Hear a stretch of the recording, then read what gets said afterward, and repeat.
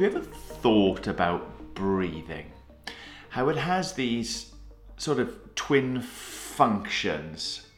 Number one, it keeps you alive. If you stop breathing for long enough, we will all die. So it's something that we do in order to maintain the life that is in us. The second function of it though is to sort of illustrate that life is present.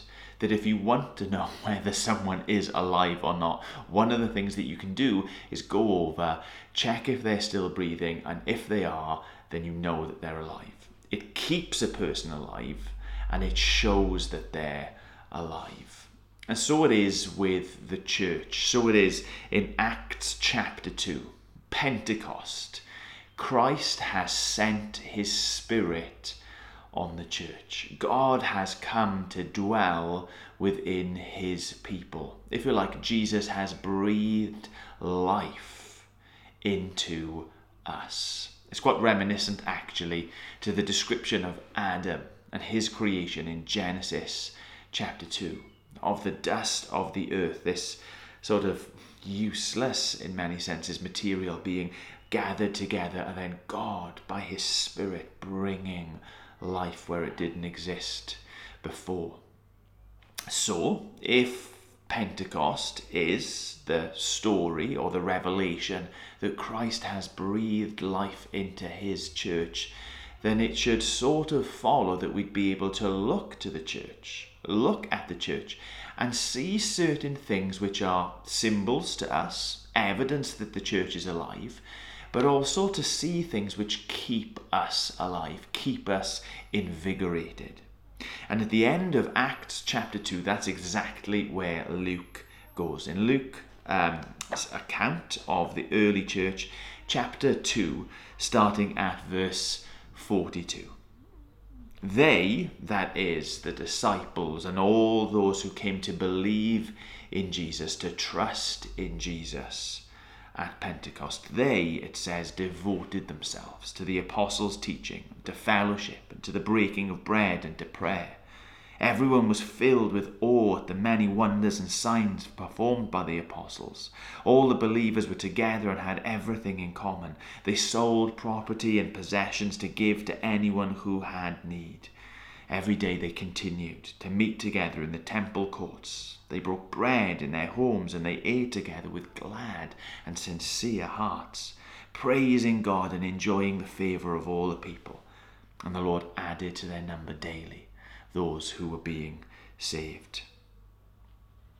In this short little section, I think we see 4 actions, I think we see 2 attitudes, and we see 1 description of addition.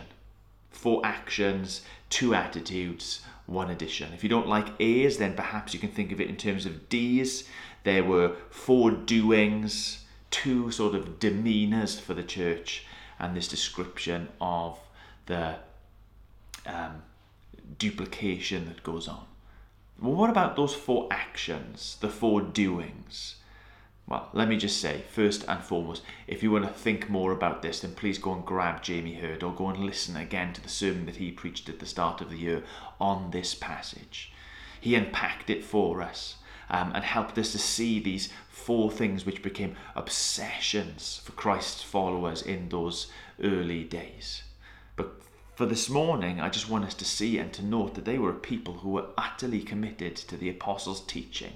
That is, sort of in a sense for us, God's word, the Bible. That they were committed to fellowship, sharing with one another. That they were committed to celebrating the good news, breaking bread, acting out the gospel. And they were committed to worshipping God. It mentions them praying and praising. They wanted to learn more about Jesus. Twice the apostles are mentioned here. First in terms of the things that they taught, and secondly the wonders and the signs that they performed. You see, what they taught and what they did go very closely together. Think about Pentecost so far. We've seen this miraculous outpouring, miraculous demonstration that the Spirit has been poured out. And Peter stands up to speak. the manifestation of God with us, the results of the good news of what Jesus has done, the life-changing, world-transforming things that Peter got to speak about should be seen, shouldn't it? And so the church became utterly obsessed with, utterly committed to understanding more of who Jesus was and what he had done, the difference that it made in their lives, and seeing that worked out and lived out around them. Signs and wonders accompanying this proclamation of the truth. Jesus Christ has come, he has lived, he has died, he has risen to life again. We are part of God's family now, that he dwells with us, and that should change everything. So they were committed to God's word and began to experience deeply changed lives, lives which looked supernatural to those around them. They were also committed, it said, to sharing everything. It says fellowship in my translation, which can be a bit of a dry word to us, but it has this sense of having all things in common. Now our minds are drawn very quickly to kind of the properties and the possessions that they have. That's what it says, that they sold in order so that others would not be in need.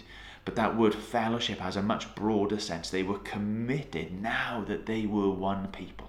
Now, as we thought about last week, they had been brought into this new family. They were committed to having all things in common.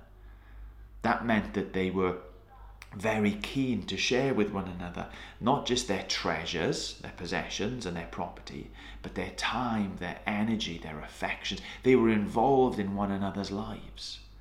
And actually the outworking of that, selling what they have so that there would be none in need, I think is one of the signs and wonders that accompanied the pursuit of knowing and understanding Jesus more in the apostles' teaching in God's word. That radical generosity, so that people were willing to empty themselves so that others could be filled up. They were committed to fellowship, to truly living out this family corporate identity that they had. They were committed as well to celebrating the good news. It speaks about them breaking bread. Now the communion, the Lord's Supper, can be understood in so many ways because it's an important, it's a powerful meal. It's a means of God's grace to us. But one of the ways we can and should understand it is that it's acting out the gospel. It's retelling the gospel story of Christ's body broken, of his blood shed on our behalf, of how we go to him and we feast and we drink and we are filled up, we are nourished, we are sustained. What we need for life and celebration comes from Jesus. And so these early Christians, this first family in this age of the Spirit, they took opportunities to celebrate the good news, to center on the good news, to focus together in and around Jesus and the gospel. They did it regularly to keep it central in their lives and in their relationships, formally in places like the temple courts, informally in one another's homes. They were committed to it, they were obsessed to it, and they worshipped God. It speaks about them being committed to prayers. Towards the end, it speaks about them praising God with one another. Their whole lives began and ended now, terminated on this Father that they have come to know because of Jesus. There's all these actions that are realities in the life of the church. And it's a heck of a list.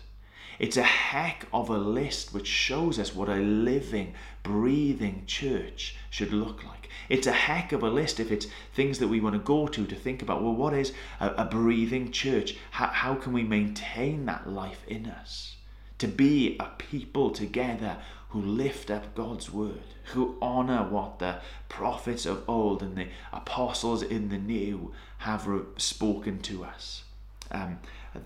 Not just that, but a people who are committed to sharing with one another, investing in each other's lives, who have been so transformed by what Jesus has done that me and myself and taking care of myself isn't of primary concern, but willing to hand over that which God has given us for the benefit of those around us. That there are people celebrating the good news, breaking bread, bringing to mind, calling to mind regularly the truth about Jesus, and they worshipped God. They prayed, they celebrated, they praised him for what he has done and what he would do. It's a heck of a list, isn't it? Now imagine for a moment the opposite.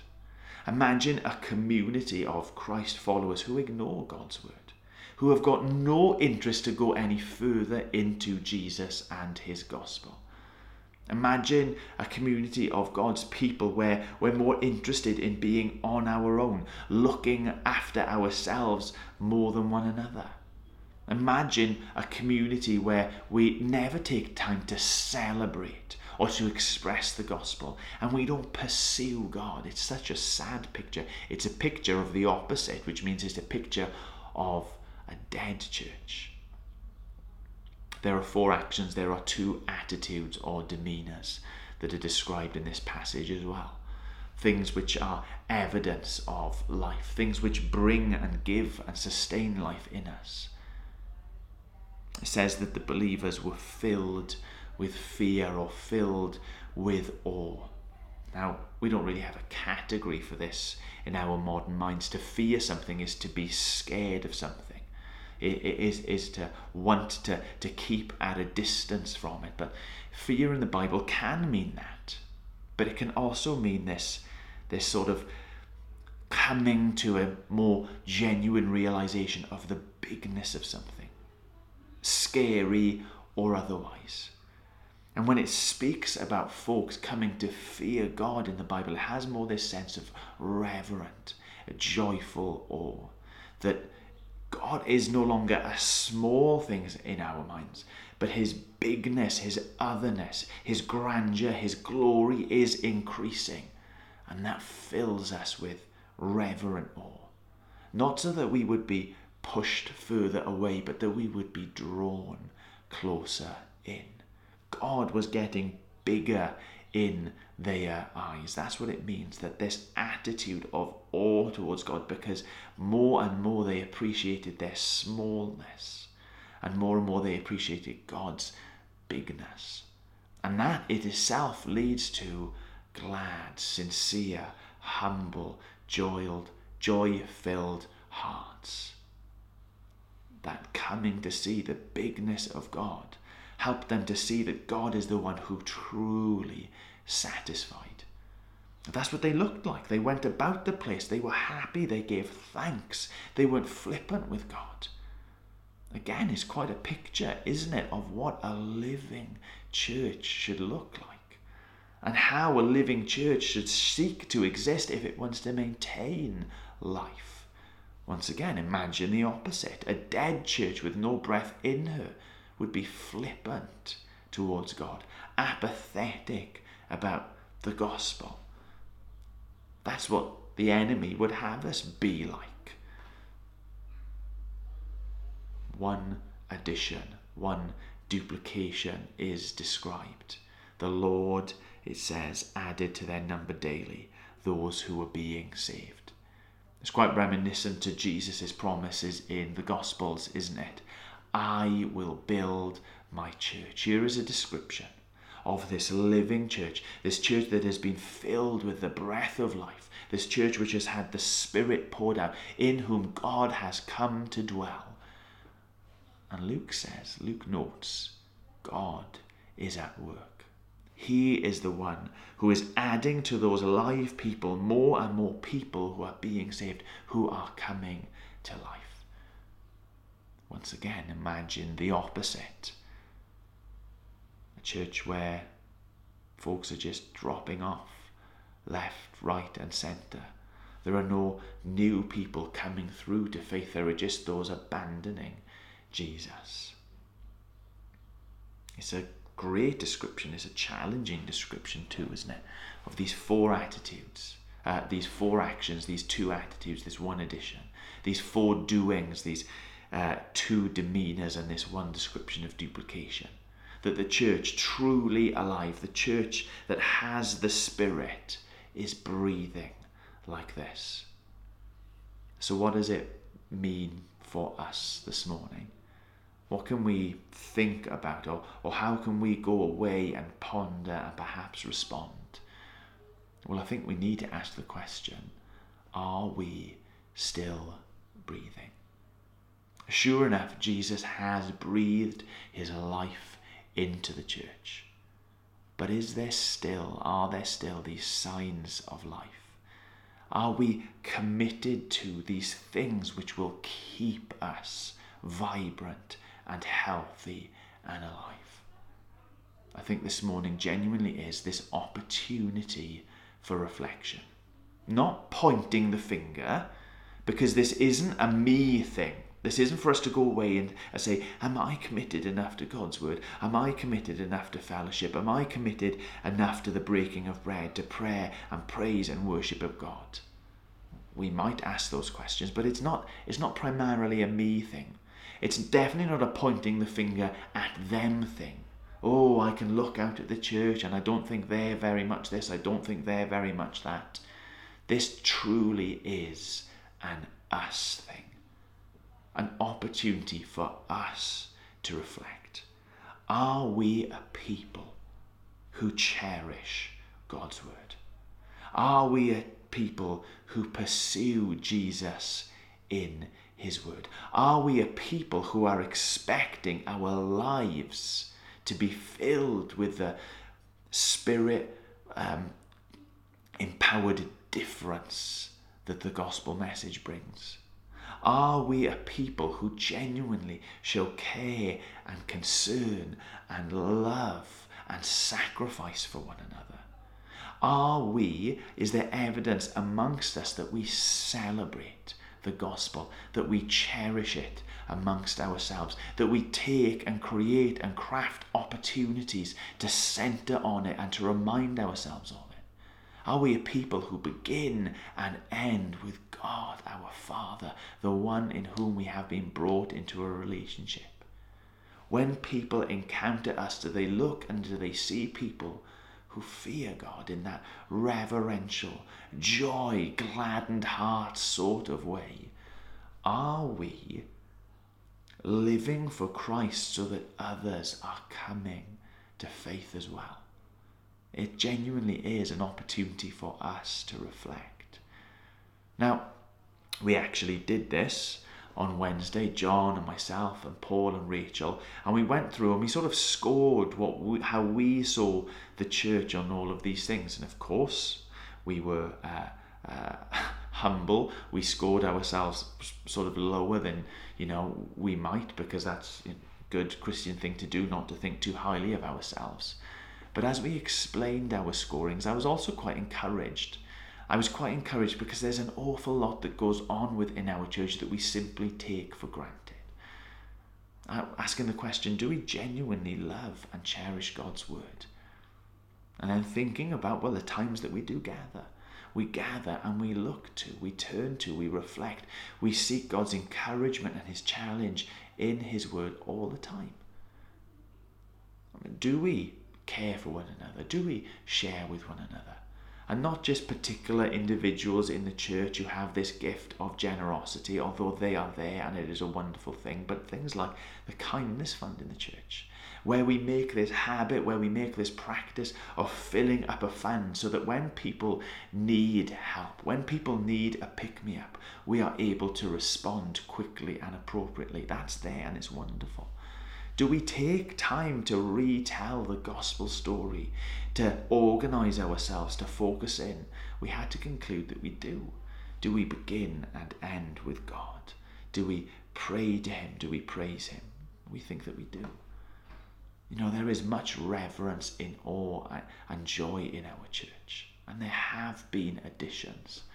But one of the things that has been our fascination and our obsession as a church for the last couple of years is this idea of more, of wanting to know Jesus more, of wanting to make Jesus more known, of all these good things and these good directions that we are heading in, wanting it more and more and more and more.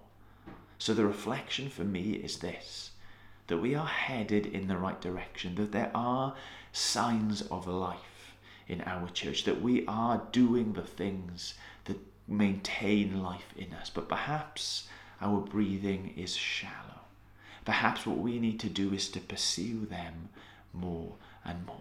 And that means having these things on the agenda as a church, but individually valuing them, individually celebrating when they make an appearance in the lives of our church. If I was to leave you with one challenge, it would be this: to reject the lies of the enemy that wants to choke the life out of God's people, who tells us that God's word isn't important, who tells us that other people and their needs are not important, that tells us the lies of the enemy, that tells us you've responded to the gospel so you don't need to think about it anymore. The lies of the enemy that tells us that God doesn't care about our present situations. To reject those lies and to trust in the truth that the Spirit leads us into. Now we're going to be doing some things over the coming days. We've got more week coming up, starting today with a special Darganfod. There are events on Monday night, Tuesday night, Wednesday night, Thursday evening, Friday night. There are coffee cake and companies Tuesday, Wednesday, Thursday. There'll be people going out into town and having conversations and what have you.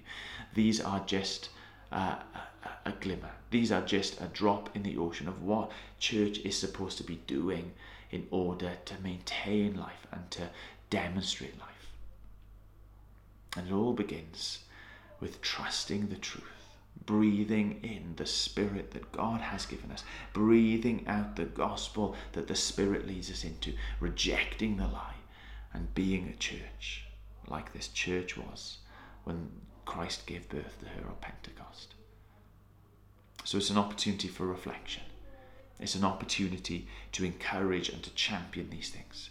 It's an opportunity to pursue them for ourselves and to promote them in the body. It's an opportunity, I believe, to trust in Jesus, that he knows what it looks like for us to be truly alive.